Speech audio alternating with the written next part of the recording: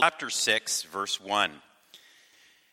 After this, Jesus went away to the other side of the Sea of Galilee, which is the Sea of Tiberias, and a large crowd was following him because they saw the signs that he was doing on the sick. Jesus went up on the mountain, and there he sat down with his disciples. Now the Passover, the feast of the Jews, was at hand. Lifting up his eyes then, and seeing that a large crowd was coming toward him, Jesus said to Philip, "Where are we to buy bread so that these people may eat?" He said this to test him, for he himself knew what he would do. Philip answered him, 200 denarii worth of bread would not be enough for each of them to get a little. One of his disciples, Andrew, Simon Peter's brother, said to him, "There is a boy here who has 5 barley loaves and 2 fish. But what are they for so many?" Jesus said, "Have the people sit down." Now there was much grass in the place, so the men sat down, about 5,000 in number. Jesus then took the loaves, and when he had given thanks, he distributed them to those who were seated. So also the fish, as much as they wanted. And when they had eaten their fill, he told his disciples, "Gather up the leftover fragments, that nothing may be lost." So they gathered them up and filled 12 baskets with fragments from the 5 barley loaves, left by those who had eaten. When the people saw the sign that he had done, they said, "This is indeed the prophet who is to come into the world." Perceiving then that they were about to come and take him by force to make him king, Jesus withdrew again to the mountain by himself. When evening came, his disciples went down to the sea, got into a boat, and started across the sea to Capernaum. It was now dark, and Jesus had not yet come to them. The sea became rough because a strong wind was blowing. When they had rowed about 3 or 4 miles, they saw Jesus walking on the sea and coming near the boat, and they were frightened. But he said to them, "It is I. Do not be afraid." Then they were glad to take him into the boat, and immediately the boat was at the land to which they were going. This is the word of the Lord. Thanks be to God. Well, before we consider this great passage together, let's just ask for the Lord's help. God our Father, we now ask you that you would use your word this evening to strip away our fears, our doubt, and our unbelief. We acknowledge that we can only understand anything from your word if your Spirit reveals it to us. So we pray, Lord, that your Spirit would be free to work in our hearts and to reveal Christ to us. And we pray that all that is said this evening would be for the glory of the Lord Jesus Christ, for we ask it in his worthy name. Amen. Well, I don't know whether you have ever planned a time of vacation or a rest, and you had it turned into a crisis. Maybe a camping trip turned into a flood, or a trip up to the cottage turned into a trip to the emergency room for the weekend. Most of us, if we're parents, we have had that kind of experience. Well, in this passage, we have the 12 disciples, and they find themselves in a crisis. Twice. They had set out for a day of rest, and they find themselves in a crisis. One brought about by man, and another brought about by nature. Now, crisis has a way of revealing what's really going on in our hearts, doesn't it? What the true state of our heart is. You know, when everything is sort of ticking along nicely, we can kind of cover up the chinks in our armor. But in a crisis, it's all out there for everyone else to see.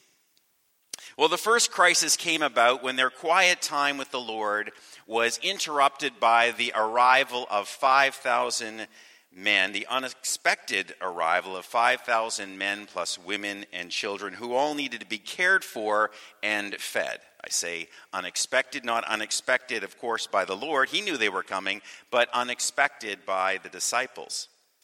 And the second crisis was a storm that they got caught in out in the Sea of Galilee.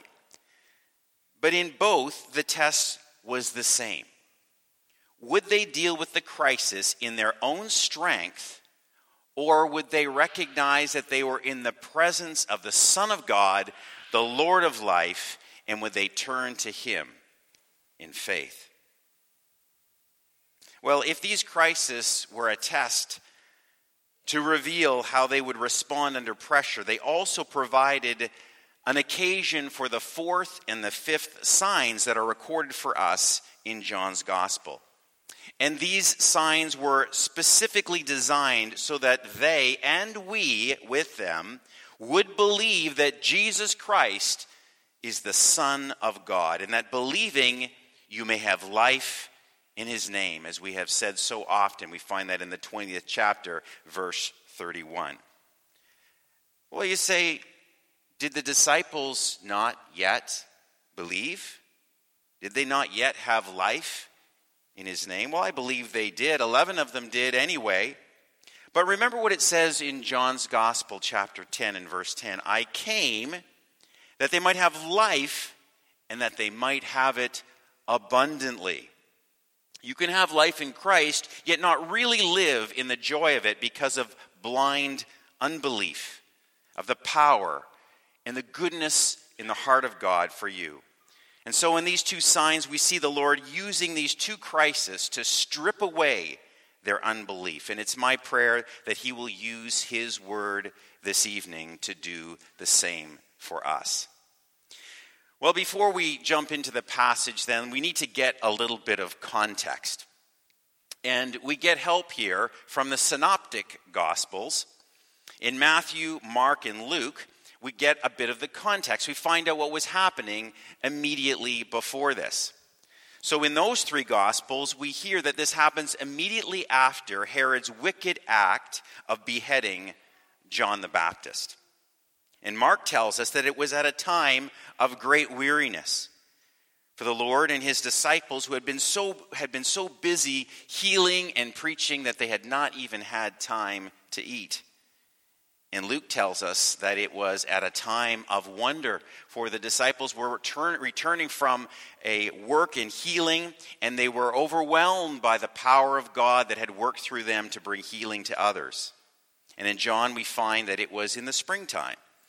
The Passover was at hand, and it was some undefined time between this event and the Lord's confrontation with the Jews over the Sabbath and over the identity that he claimed as the Son of God, which had resulted in them desiring to kill him. So the crisis came at a time when they were already facing wickedness, coping with weariness, and overcome with wonder. But that was not by chance. It was designed that way by God, who often must take us to the end of our rope so that we will learn to depend on him. So that's the when. How about where? Where did this all take place? Well, Matthew and Mark tell us that it was in a lonely place. Luke, that it was in Bethsaida, which is on the northeast shore of the Sea of Galilee. And John tells us that it was on the other side of the Sea of Galilee, the cooler, mountainous area in a place where there was much grass, probably near the Golan Heights. And why? Why were they there? Well, the Lord had brought them there for a time of rest. He had said to them, "Come away by yourselves to a lonely place and rest a while." So Jesus brought them to the site of the first crisis, just as he sent them away in the boat where they encountered the second crisis. But all the time he was watching over them, working in them, that they might have life and that they might have it abundantly. Well, I don't know if you noticed it, but in the passage that we read, the Lord gives 3 commands. And I'd like to use those 3 commands as 3 topics to help us to simplify the way in which we approach this passage. And those 3 commands are this. In verse 10, sit down. And in verse 12, gather up. And in verse 20, do not be afraid. Sit down, gather up, do not be afraid. And we'll consider this passage under those three headings. First of all, sit down. Well, by now many people have seen the signs that the Lord has been doing, and it's quite difficult to avoid the crowds. So here we have the Lord with his disciples on a mountain, and in this desolate place, and they are followed there by a great crowd of people because, as we see in verse 2, they saw the signs that he was doing on the sick. But the focus here is not on the multitude, but rather on the disciples, specifically the 12 disciples. Jesus is preparing his 12, and he wants to strengthen their faith. So he gives them a test.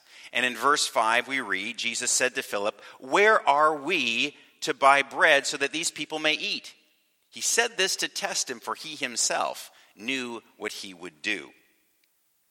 Now, what should Philip have said? Well, where had Philip just been? We've already said that he had been engaged in a healing and preaching ministry.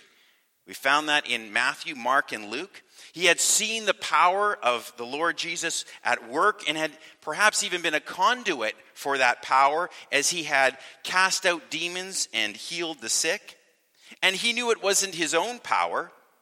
But it's possible for us to know the power of God in the lives of others, but not know that it is sufficient for our lives and for our circumstances. Also, Philip knew something of the Lord Jesus from the scriptures, because remember what he had said in the first chapter? Remember what he had said to Nathanael? "We have found him of whom Moses in the law and also the prophets wrote." So given that he had experienced the power of the Lord Jesus Christ and what he knew of the Lord Jesus from the Old Testament scriptures, what should he have said? Well, he could have said, "Lord, didn't you say to the prophet Isaiah, 'Come, everyone who thirsts, come to the waters, and he who has no money, come and buy and eat. Come buy wine and milk without money and without price.' I mean, you said that, Lord, so why don't you just supply without money and without price?" Or if he had thought about what he knew about the Lord Jesus from Moses, he might have said, "I have to believe, Lord, that there was more than 5,000 people in the wilderness when you were leading your people from Egypt to Canaan, and God fed them in the wilderness with manna, and God is your Father, and you're doing the works of God, so I know you can do that, Lord." But even though Philip knew about the Lord from Scripture, and by the power that had healed others, when challenged with this personal practical problem, he reverts to thinking in terms of his own power and what he can do. And he says, "Shall we go and buy 200 denarii worth of bread?" A paraphrase might be, "Should I go and work for 8 months?" Now, we got to be not too hard on Philip, unless we can honestly say that we don't do the exact same thing ourselves. When we're faced with a problem, our first consideration is often, how can I fix this? How can I buy my way out, borrow my way out, work my way out, talk my way out? And we can waste a lot of time trying to do things in our own strength when we fail to recognize the practical implications of our relationship to the Son of God. Jesus did in one moment what would have taken Philip 8 months to do a half job of. Now, what about Andrew? Andrew said, "There is a boy here who has 5 barley loaves and 2 fish, but what are they for so many?" See, Andrew inadvertently despised and devalued the very means by which the Lord would provide. It's doubtful that he would even have brought the boy's lunch to the Lord had the Lord not said in Mark 6 and 38, "How many loaves do you have? Go look." The Lord had sent them to take inventory. And it's only when he's compelled to do that Andrew finds this unnamed boy who willingly gives up his whole lunch. Seems that the greatest display of faith here was from a little boy, and yet Andrew felt that this boy's offering was unworthy of consideration. And that's where leaning on our own understanding gets us. Countless wasted years as we despise the very thing that God wants to use to meet the needs of his people. And we consider that the gifts that he has bestowed upon us are of no value at all. So what should Andrew have said? Well, maybe this. Lord, there's a little lad here. He only has 5 loaves of bread and 2 fish, but I remember what you did for that widow during the time of famine who only had a handful of flour and a little jar of oil, how you sustained her through 3 years of famine with just that. And Lord, I remember in Elisha's time how there was that woman who had just a little bit of oil and she thought it was nothing and she was afraid of losing her sons to the creditor. And you used that little jar of oil to fill every single vessel that she could bring into the house. And Lord, I remember that other time when that man brought the first fruits to Elisha, his first fruits, and it was only 20 barley loaves, and the servant was embarrassed to put it in front of 100 men, and yet when he did, they all had everything that they needed, and more was left over. And Lord, you're greater than Elijah, and you're greater than Elisha, so Lord, just take these and do with them what you will, and I'll be happy to help distribute them. Well, hindsight is 20/20. And let's not be too hard on Andrew, because don't we often do the very same thing?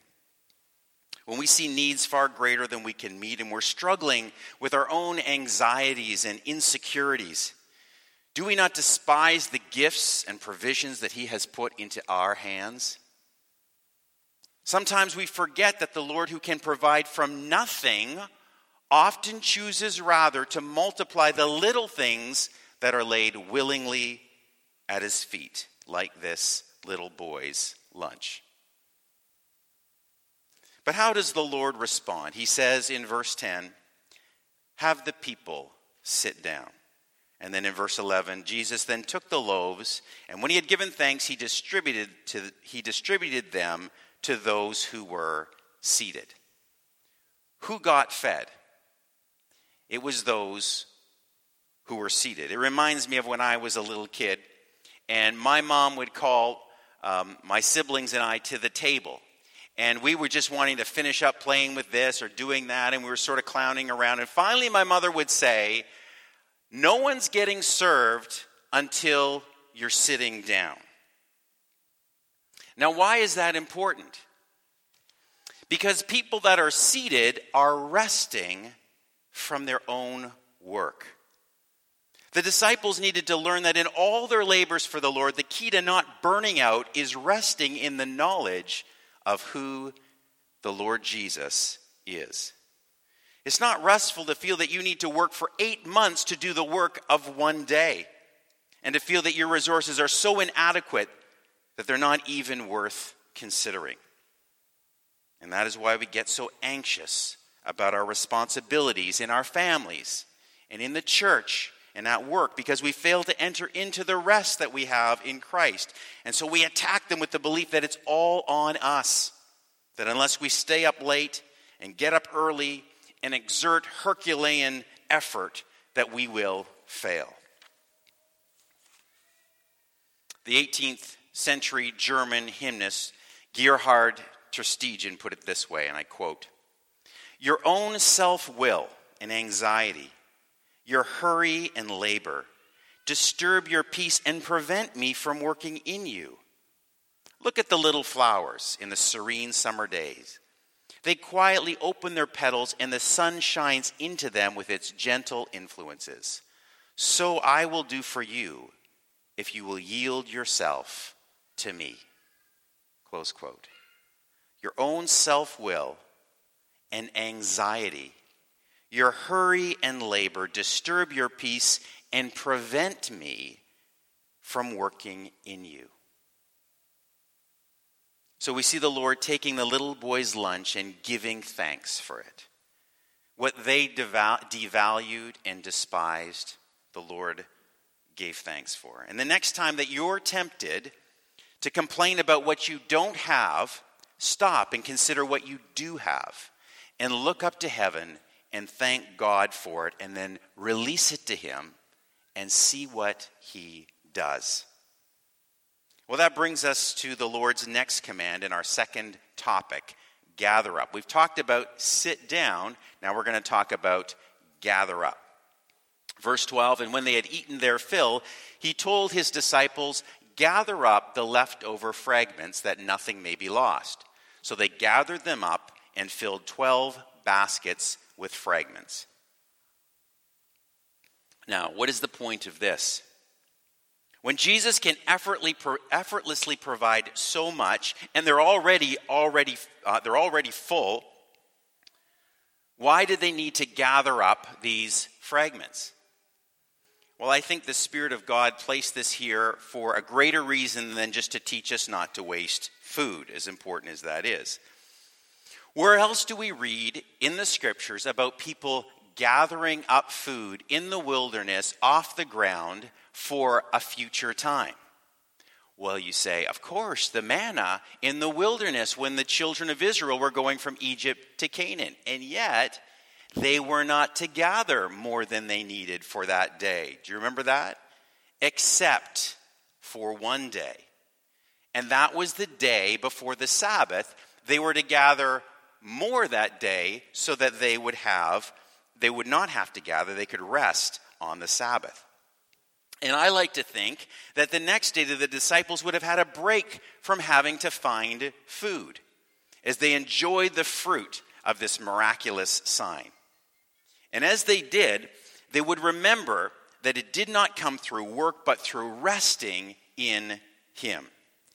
And it would have reminded them, as it should remind us, that he, the Lord, is the source of eternal rest. As we have in Hebrews 4, verses 9 and 10, so then there remains a Sabbath rest for the people of God.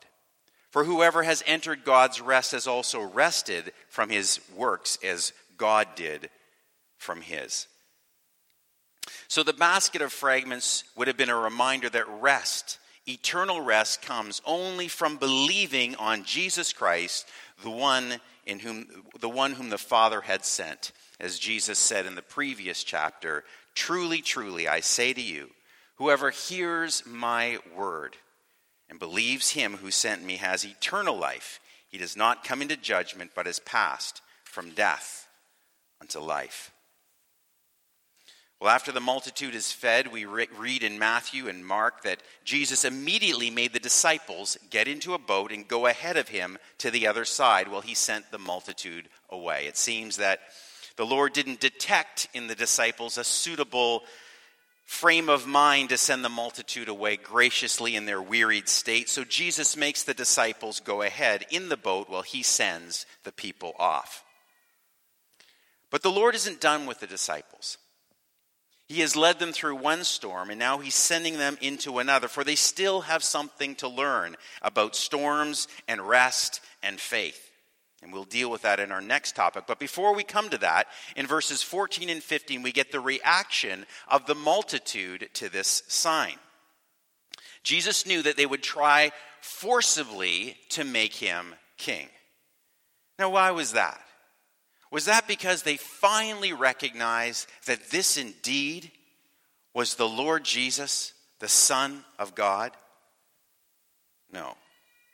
To really understand their motivation, we have to look ahead to verse 26 where Jesus says to them the following day, truly, truly, I say to you, you are seeking me not because you saw the signs, but because you ate your fill of the loaves. They were seeking him because they saw in him someone who would give them exactly what they wanted. Free meals, free health care, no work, power. Imagine the power of a kingdom where there was limitless supplies of food and free health care.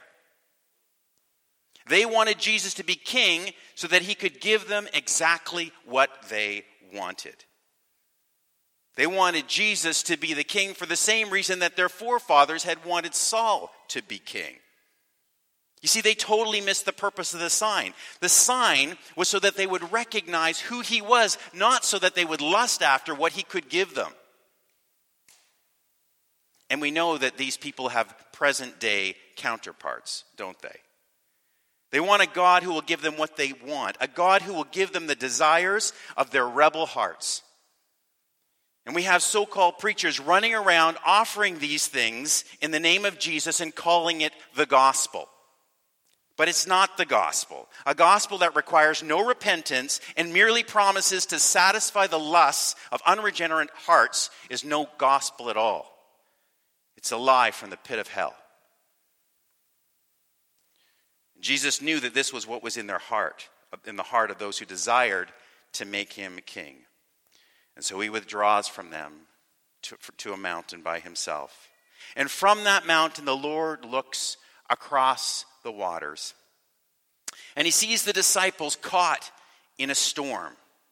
And this takes us to our last point in the Lord's last command, third command, do not be afraid. Well, it's dark as the Lord looks across the waters from the mountain and sees the 12 struggling through the storm. But the darkness doesn't hide them from the Lord, does it? For we have in Psalm 139, the darkness is not dark to you. The night is as bright as the day. And so in Mark 6 we read, and seeing them straining at the oars, for the wind was against them, at the fourth watch of the night he came to them walking on the sea. Why had he sent them out there on their own? And why do we feel so often that we're out there on our own, struggling on our own in the dark? Well, perhaps the Lord realized that the fourth sign had not been enough to fully convince them that not only was he the Son of God, but he was their God. Hours before, in the presence of the Lord of life, the creator and sustainer of the universe, they had felt that the only answer to feeding the 5,000 was to work harder. And now, struggling against the wind and waves, he will give them another opportunity to choose between striving in their own strength or letting him in and handing over the oars. Now, if you look at this from the disciples' perspective, you have to have a little bit of compassion for them at this point. They had been promised a time of rest, and instead they're forced to be hospitable to a massive crowd. They had felt rebuffed for their impatience and unbelief, and they had been sent away alone. It's pitch dark, and suddenly they're fighting a strong wind in massive waves, and perhaps they're thinking, can this day get any worse? And then it did. Out in the churning black waters, the lamp in their boat reflects off something in the water. Something above the water. Was it a wave? And then they see it again, and it's coming closer, and suddenly they see a figure moving across the surface of the water, completely unaffected by the raging wind and waves. Now, I've been in boats many times in the dead of night and sometimes in rough water. And it can be a bit creepy being way out like that in the middle of nowhere in the dark and seeing just churning waters all around you. And the only thing you see is from the light inside your boat is just a few feet around the boat. Now, if at a time like that I was to see someone walking to me across those waters, that would be absolutely terrifying. But think about that. The source of their terror was the Lord himself. The source of their terror was the Lord himself because they did not recognize him. They did not recognize him because he was not where they thought he should be, and he was not doing what they thought he should be doing. And so when they see this figure walking through the midst of the storm, completely unaffected by the powerful waves and wind, they're terrified. Maybe they even wanted to try to get away. But then they hear a powerful voice coming to them through the wind and waves. "It is I. Do not be afraid." Then they were glad to take him into the boat. Some of us here this morning are anxious and afraid because overwhelming circumstances are threatening to undo us. But did you ever consider that the very thing that is terrifying you may be God showing up in response to your prayer? That the very thing that is terrifying you may be God showing up in response to your prayer. As the hymn writer William Cowper put it, God moves in a mysterious way his wonders to perform. He plants his footsteps in the sea and rides upon the storm. Ye fearful saints, fresh courage take. The clouds you so much dread are big with mercy and shall break in blessing on your head. Our Lord is a solid rock in the surging waves of turmoil and change, and rides upon the raging storms of life.